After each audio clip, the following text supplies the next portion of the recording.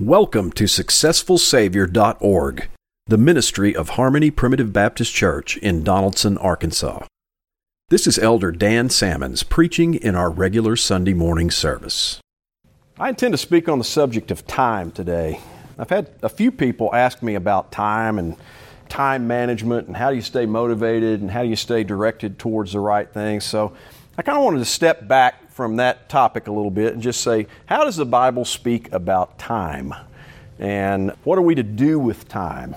And what are some principles of time that maybe we can leave this place today either having learned or being affirmed in if you've heard it before? The house of God is intended to do both of those things.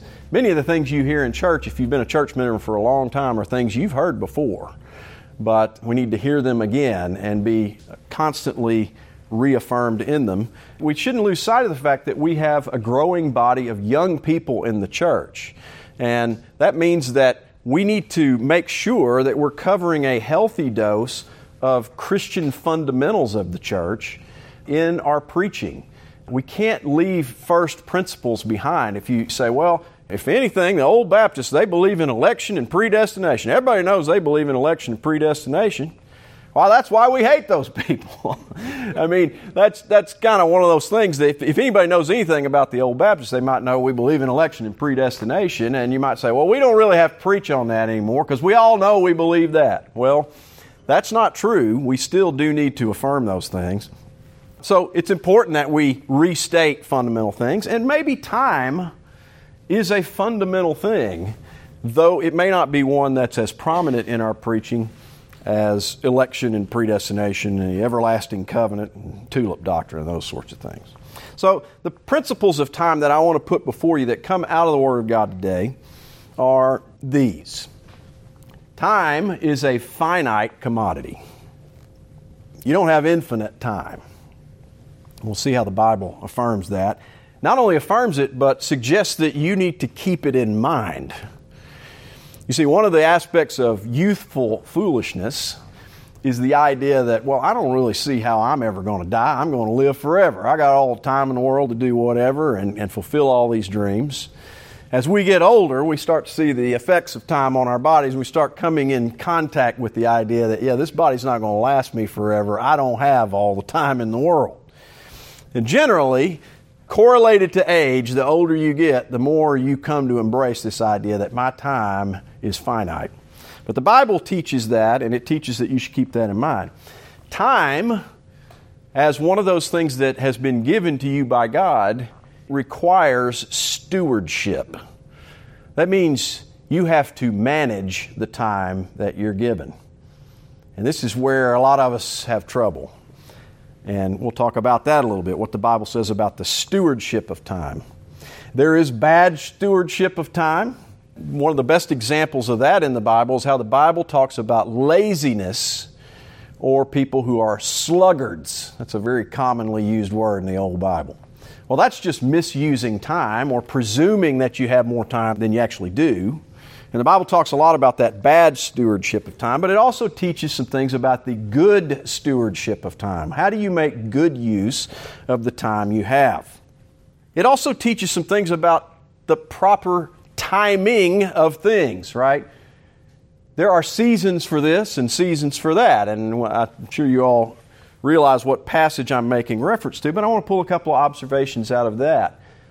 It's not always the right time to do each and everything, right? And we have to recognize that, and in some sense, we kind of have to reconcile ourselves to it. I'll talk about that a little bit more as we get into that. So let me try to cover those, and we'll see how far we get. Hopefully we'll get through all those today. I'm going to start in Psalm 90. And I'll probably read this in its entirety here because I think it's important. I'm really going to focus in on verses 10 through 12. Lord, Thou hast been our dwelling place in all generations. Before the mountains were brought forth, or ever Thou hadst formed the earth and the world, even from everlasting to everlasting, Thou art God. Now, we learned something about time there as it relates to God, and that is that God is not bound by time. See, He is from everlasting to everlasting. He is ever existent. He is the author of time. He's the creator of time as we know it, the linear time that we live in. But He transcends it and is infinitely larger than the span of time that formulates human history. Thou turnest man to destruction and sayest, Return, ye children of men, for 1,000 years in thy sight are but as yesterday when it is past, and as a watch in the night. This shows that from God's perspective, He does not consume or observe time in the same frame of reference that we do. Because He is from everlasting to everlasting, He is not confined by time the way we are, and He doesn't view it or experience it or feel it the same way that we do, right?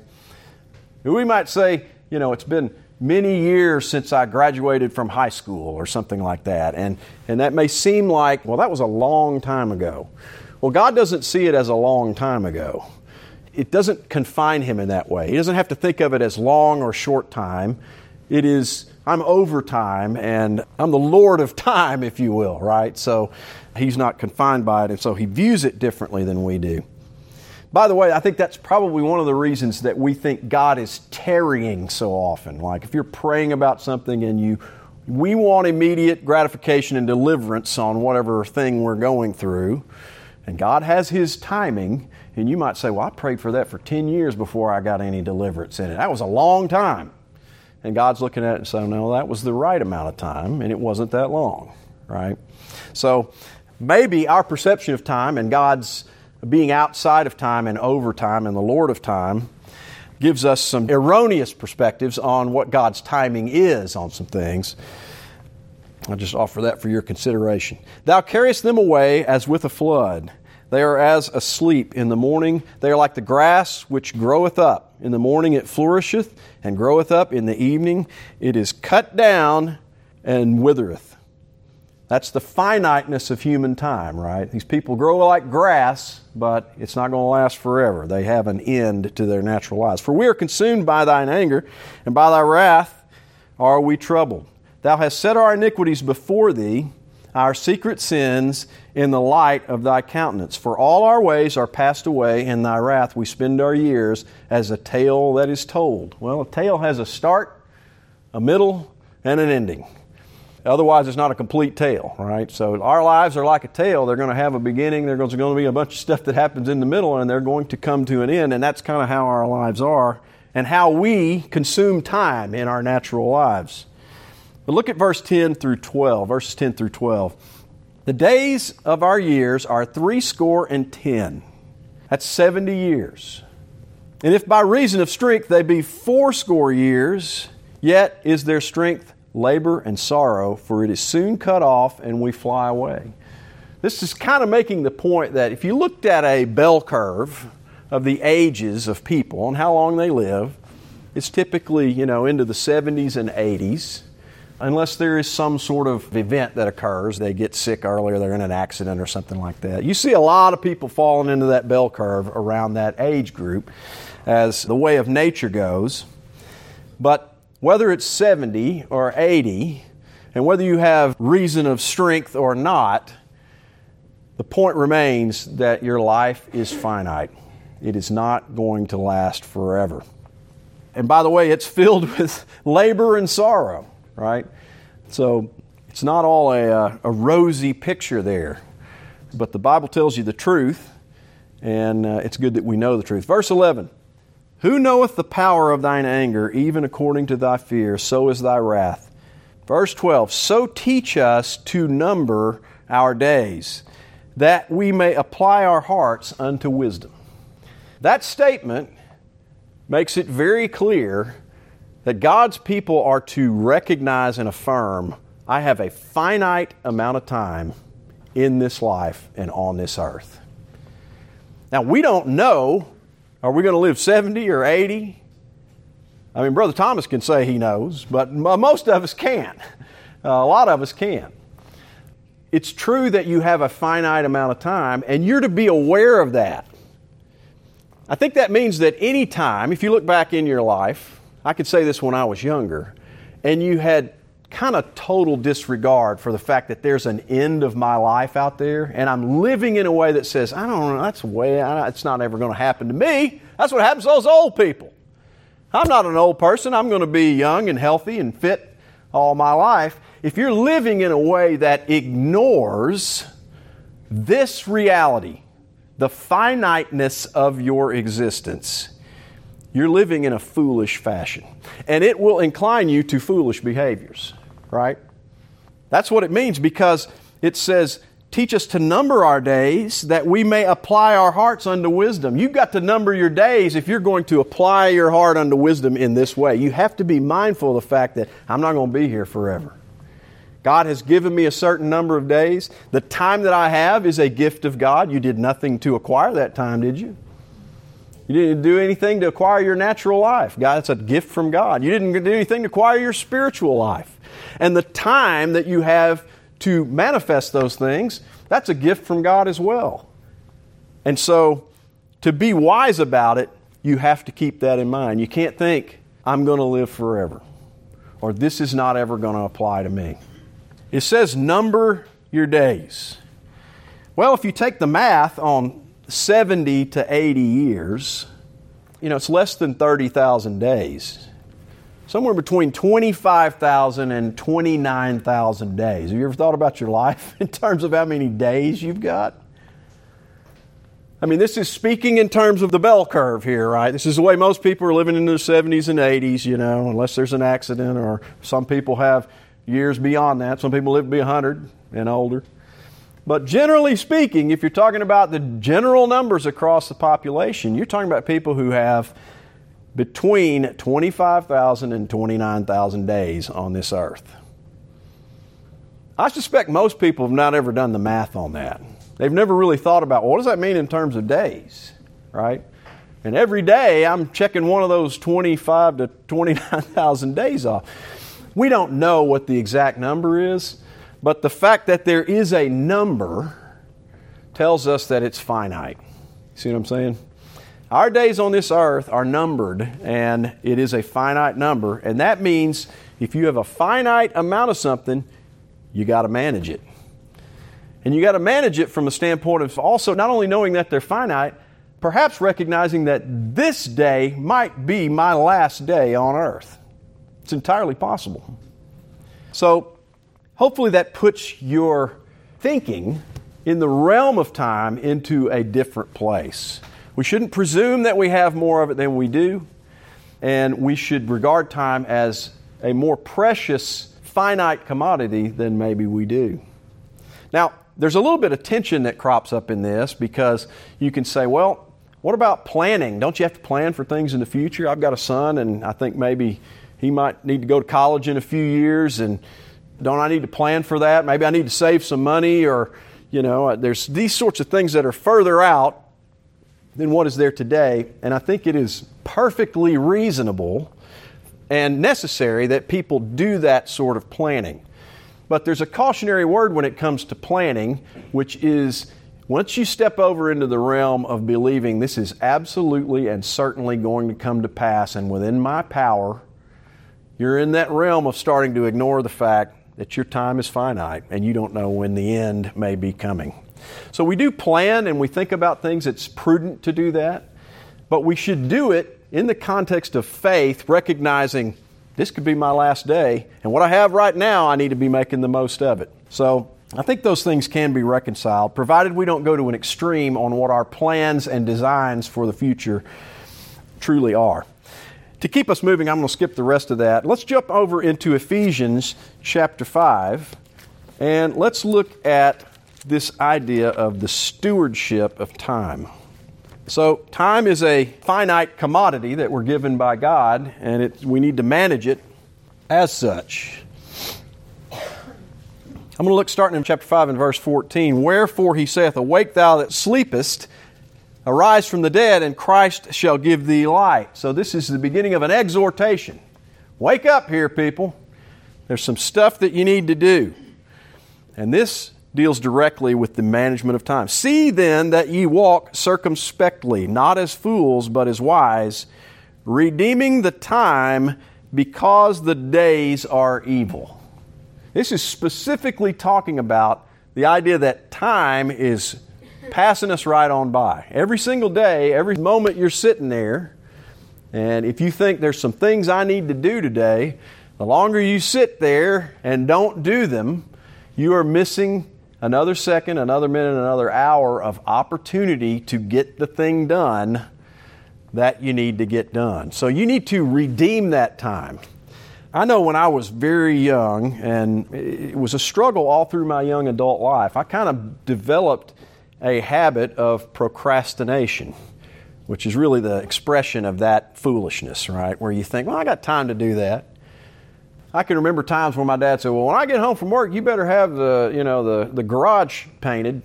We paint the interior of the garage every so often, and then I'd sleep in a little late. He's at work, and I'd get up. Well, I could do this for a little while. Well, he doesn't come home till 5 o'clock. Right? You know where this goes because some of you have probably been in the procrastination game a little bit. And then you realize it's getting about 3 o'clock in the afternoon, and you hadn't hit a lick on painting the garage. And then you're out there, kind of in a panic, trying to slop paint on the wall, and you're doing a terrible job. And then when Dad gets home, you got it about 70% done, and it probably wasn't done very well. And that all arises from this foolish notion that I got plenty of time to get this done. And as I became an adult and took on more responsibilities, I started realizing that each parcel of time in a day is so finite and goes by you so quickly that if you don't completely flip that model over on its head, you're not going to get everything done that you need to get done. Because when you're a kid, it might just be painting the garage. But when you have a family and you've got all these responsibilities, you probably have every single day of your life a half dozen to a dozen things that need to get done. I need to file my taxes. I need to go, register my cars, and then I've got to go out here and sign up for this thing and that thing, and then I've got the work I've got to do at work, and that's got 8 tasks on it, and then, I've got a situation, I've got to fix some plumbing at the house. You got all these things, and they're coming at you nonstop. So if you're taking that model that just says, I'm going to let it slide, I'll start hitting it a little early afternoon, maybe I'll start getting into this, you ain't going to get it done. And as you play that out over time, you're going to have a pile of stuff that you didn't get done, and then it's really going to be bearing down on you. That's where you start learning the lesson, by the way, that time is money. You start realizing, okay, now I literally don't have the time to do this thing. Maybe it's fix your leaky bathroom. There's a faucet in your bathroom. Now I don't have the time to do it. So how do you fix that problem? Well, I'm going to have to spend some money to get somebody else to do it because I don't have the time anymore. That's where you learn time is money. But you got to flip the model of the procrastinating fool over on its head, and you kind of have to hit the ground running with a list of items to get done because the days are evil. They'll sneak up on you, and if you're kind of just taking it easy, you'll be at noon before no time. I mean, you can piddle around on the internet, and all of a sudden you wake up and it's noon, and you're like, man, I hadn't done anything. Now I got to get all this stuff done because I'm going to try to go to bed at some point, and I got all these things to do. We've got to think about time as something that needs some redemption. We have to claim it. We have to go out there and say, I've got these hours. I need to get busy with it and get after it. And to the extent that you're able to get after it early and put the most important things first and go after those things, you're going to find that by the end of the day, you may be tired and you may have done a lot and you may be exhausted, but you probably sleep a whole lot better. I have more trouble sleeping as a result of something being on my mind than I do anything else. And it has at times annoyed me that there's something I need to get done that I haven't gotten done, and now I'm going to bed and I'm thinking I've only got 2 more days to do this. That's very troublesome to me, and it bothers your sleep if you have that issue. So it's best to kind of stay on top of these things and be mindful of this. The days are evil. Have you ever thought about it? Think of it like this. That clock back there on the wall is conspiring against you. It is. I mean, I'm trying to get a sermon done. I'm looking at it. I've supposedly got about 20 minutes left. It's conspiring against me. It's saying, if you want to get these points done, you better get on it and get after it. Otherwise, you're going to run out of time here, right? So the days are evil, and you should think of time in that way. Time is kind of conspiring against me if I'm foolish in my stewardship of it. So it does require our stewardship. A couple pages over, Paul kind of repeats himself in Colossians 4:5. He says, walk in wisdom toward them that are without. Now, if you just took that verse in that much, you'd be like, okay, walk in wisdom toward those that are without, right? Well, that means don't be running around like Deacon Jones out there, drinking on a Saturday night and running around on your wife and acting crazy. Well, I'm sure it means that. But look at specifically what he calls out here. Walk in wisdom toward them that are without, redeeming the time. That's the example he gives. Like if you want people to regard you as wise in how you're living your life as an example to others, you should be someone who's diligently about some profitable work, right? And it's important that we do that. Redeeming the time. You're going to have to buy it back, so to speak. Think of it as the clock is trying to constantly steal my time away from me, and I better get after it if I'm going to get my portion of it and do it in service to the Lord. So time is finite, and it's going to require our stewardship, and we need to regard it as a precious commodity. Now, there's a bad stewardship of time, and we're going to maybe do a sampling here quickly of what Proverbs says about the foolish use of time. Let's look at Proverbs 6 and verse 6. This is talking about the sluggard. So, I don't think anybody's going to stand up and say, I believe laziness is a Christian attribute. It certainly shouldn't be. Yet, the Bible speaks of laziness so often that you have to begin to think, well, we're certainly prone to it. So I don't want to think that, well, I'm a Christian, so I can't possibly be lazy. No, you're a Christian, and you most certainly can be lazy, and that's evidenced by the fact that the Bible talks about laziness a whole lot. So, gives us an example. Chapter 6 and verse 6. Go to the ant, thou sluggard. Consider her ways and be wise, which having no guide, overseer, or ruler, provideth her meat in the summer and gathereth her food in the harvest. How long wilt thou sleep, O sluggard? When wilt thou arise out of thy sleep? Yea, a little sleep, a little slumber, a little folding of the hands to sleep. So shall thy poverty come as one that travaileth, and thy want as an armed man. That sounds pretty bad, and it is directly equating the idea of laziness to poverty. I've often said I'm against what is commonly preached in the world as the prosperity gospel. But I'm not willing to let go of the idea that there's not any prosperity in hearing the gospel or gospel truth as contained in the Word of God. If you can avoid laziness and being a sluggard and you are diligent about your work, this says you're going to avoid poverty in the matter, right?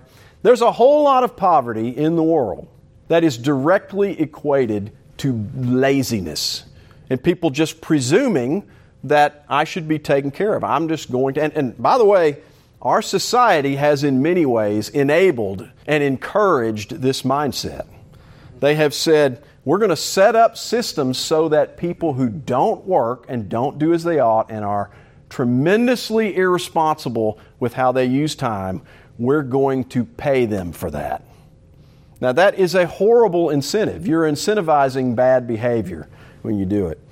But it has kind of created a public ethos or ethic that is, says, well, there's not really anything wrong with what's going on there. I don't deny that there are people who have legitimate need of poverty, but I do believe that there are ways that we have come to coddle laziness, and that's different. It's one thing to have charity upon the poor and those who are in need from a legitimate perspective. It's another thing to coddle and encourage abject irresponsibility. And we shouldn't confound the two just because we name some of those programs that they are to be for the poor. He points out the ant, which is amazing to me. Ant's not a creature that possesses the largest mind, to say the least. And yet, even the lowly ant can be diligent about some work that needs to be done. In other words, it's almost as though you can't say, well, I don't really have the ability to go work. I'm not smart enough to go work. Well, there may be some instances of that. However, I think the fact that the ant is used as an example is saying this is not a matter of mental power. This is not a matter of your intelligence. It's a matter of your wisdom. How do you apply the simple precepts that you know and are taught in the Word of God, irrespective of whether or not you have some brilliant mind. There's all sorts of work that needs to be done, and that runs all up and down the spectrum of how much mental energy is required to do it. And just because you say, well, I don't have the mind to be a brain surgeon, does not mean that you don't have sufficient capacity to manage the time you have and to be diligent about the work that's set before you. So that's one example. Let's look over in chapter 10, verse 26. Think about this one. As vinegar to the teeth and as smoke to the eyes, so is the sluggard to them that send him. If you send some lazy person out to do a job, and you almost know. I've had times in my professional life where I'm managing people, and across my team I knew there's people who get it done and people who just can't. They're just not good at it for a variety of reasons. A lot of times because they're lazy. And you send one of those persons over because there's something that needs to be done, say you need to do this, and you kind of know this is probably not going to turn out well.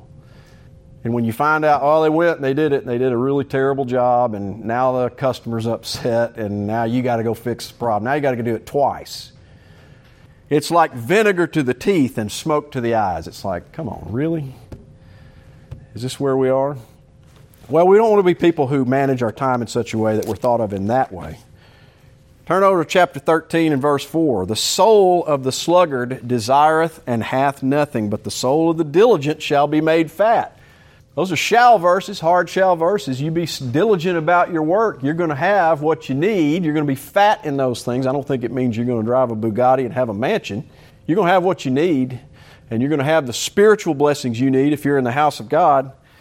But this idea that being lazy about stuff, and then you're going to be desirous too. I'm lazy, I'm not diligent about it, but I sure think I deserve the big mansion and whatever, for whatever reasons. Those are objectionable, and part of why they're objectionable is because people have misused their time. They have spent it on laziness rather than spending it on something that would be more profitable. James talks about this. I mentioned the idea of planning. If you look over in James chapter 4, he makes this statement.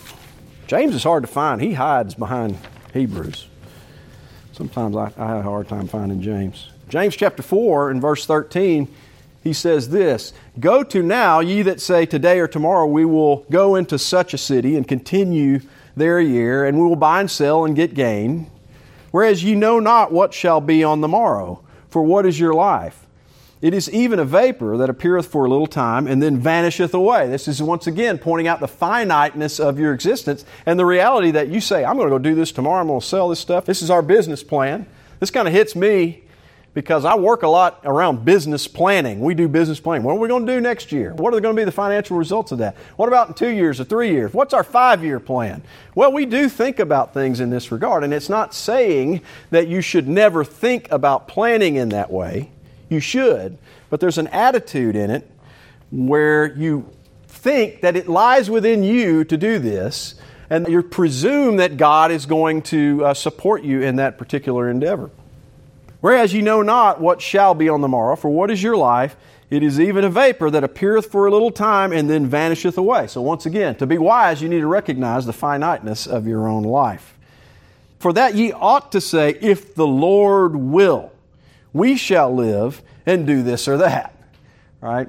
This is why you hear us often say, Lord willing, I'll see you at church on Sunday. Lord willing, we'll have a church picnic. And I know we don't shoehorn that phrase into every single thing we talk about that's in the context of the future. And I don't really think that's what this passage is teaching, though it might be.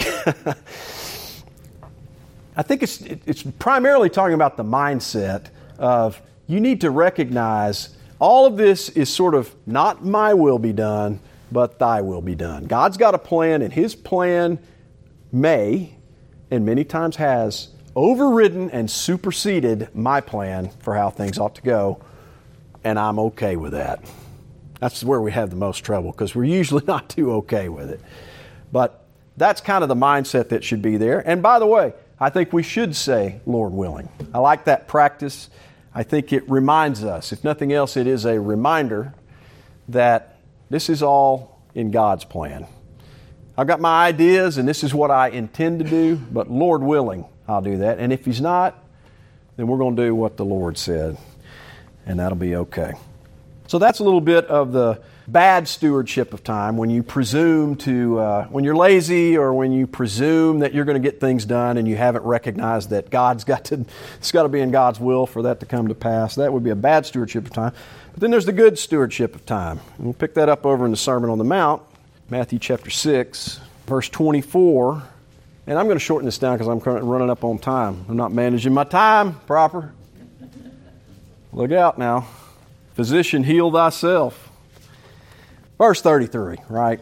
One of the main things that you need to keep in mind if you're going to manage time, and we do this all the time in my professional life, I generally start every day at work with a list. I use those 3M sticky notes that are about this big, and I write the date on it, and I write out a list of things I need to get done today.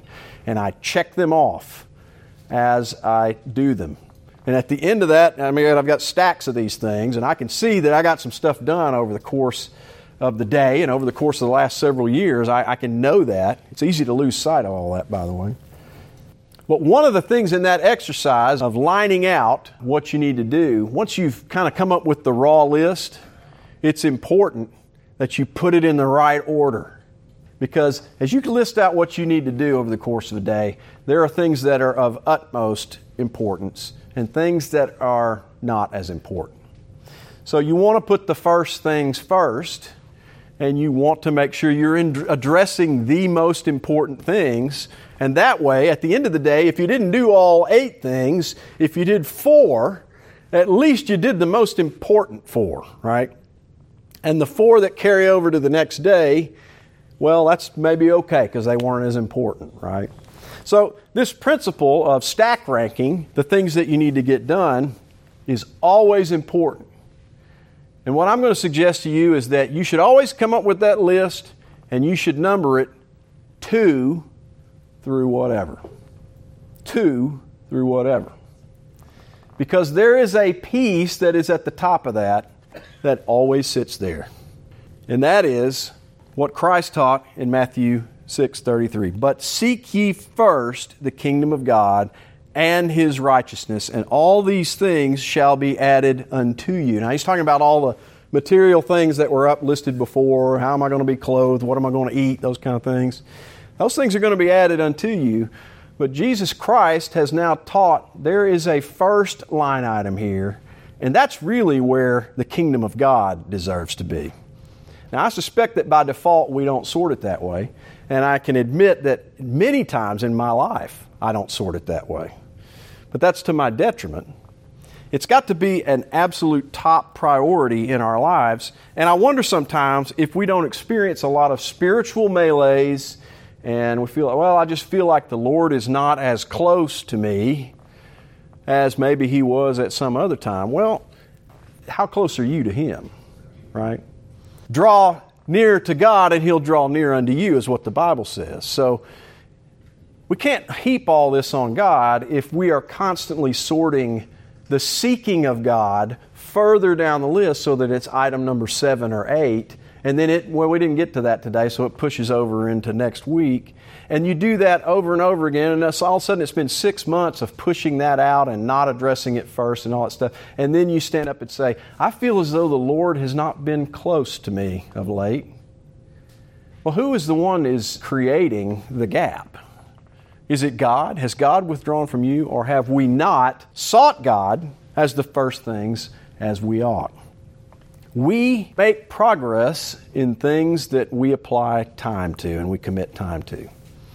And we know that to be true. There's any number of carnal things that we might be going after in our lives, whether it's an exercise plan or I'm trying to get a certification in this, or I'm trying to get this degree from someplace, and you realize that to achieve those things, you've got to apply time to them. They don't just fall upon you, right? But do we think that way about our own spiritual progress? And are we not making spiritual progress? Are we distancing ourselves from God because we just decide, there's really I don't have time in my day? I mean, think about this. If you're constantly sorting it to the bottom of the list and it gets pushed out day after day after day, how is it going to be possible that you're going to do anything other than feel more distant from God? What if you did that to your own children? your own family members, your spouse, if you just said, well, I didn't have time to do anything with them today, I'll do that tomorrow. And you did it over and over and over again. What would it do to your relationship with your best friend or your wife or your children? Wouldn't it create more and more and more distance over time? I mean, I think any of us in that example would say, obviously it would.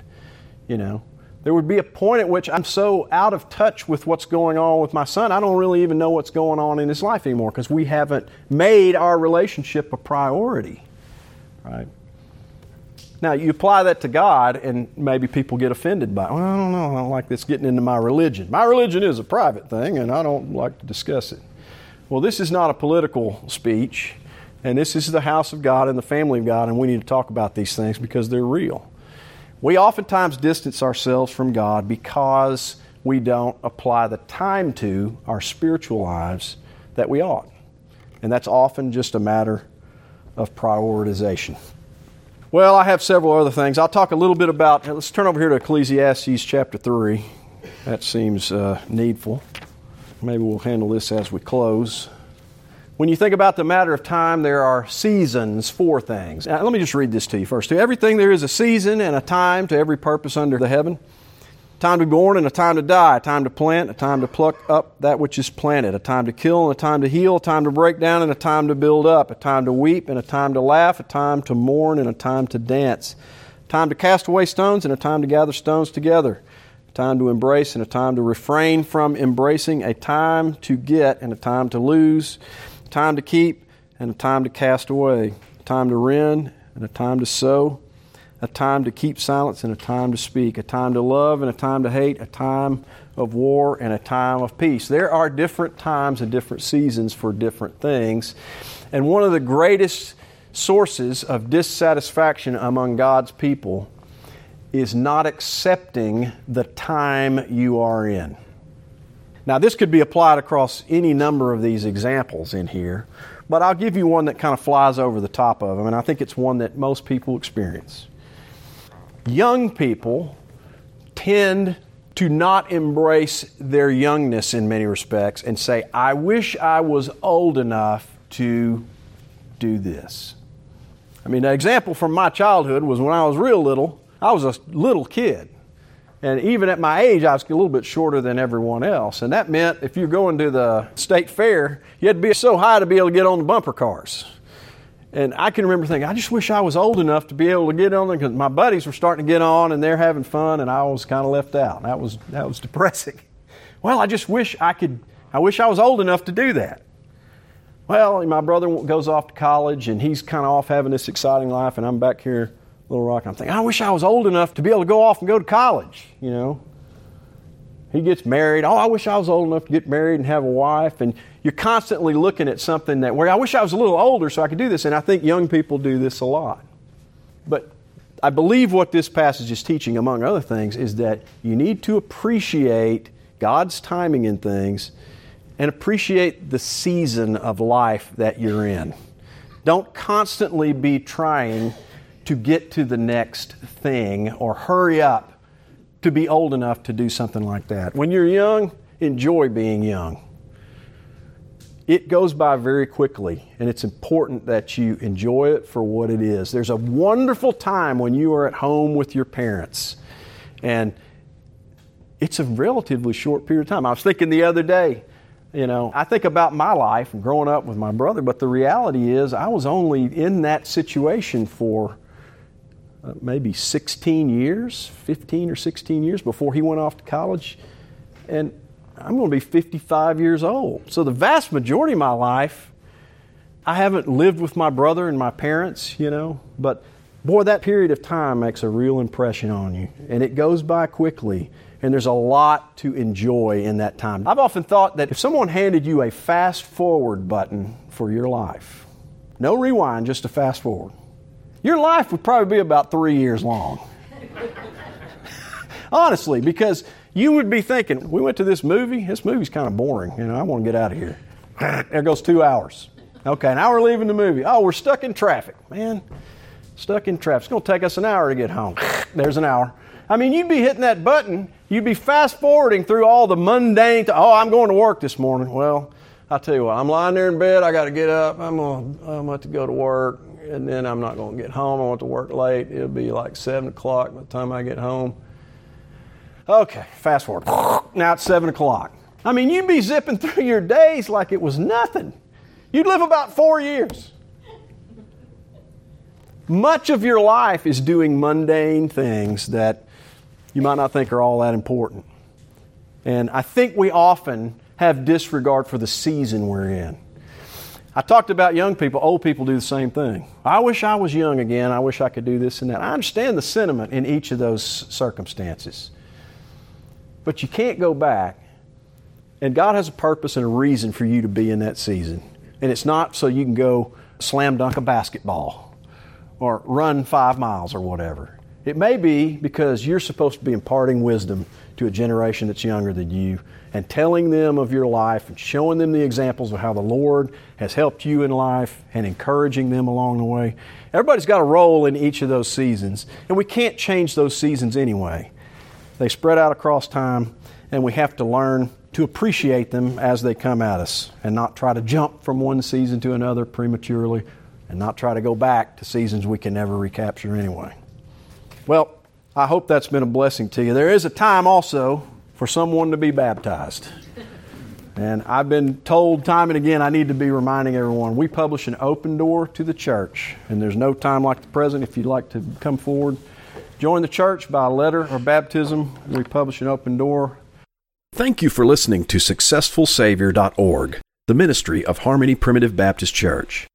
This has been Elder Dan Salmons preaching in one of our regular meetings. Come and join us as we worship God in the simplicity of Christ every Sunday morning at 416 North Hall Street in Donaldson, Arkansas. At Harmony, we don't have many things you'll find in the popular churches of our day, but we do have a successful Savior. We invite you to come and see.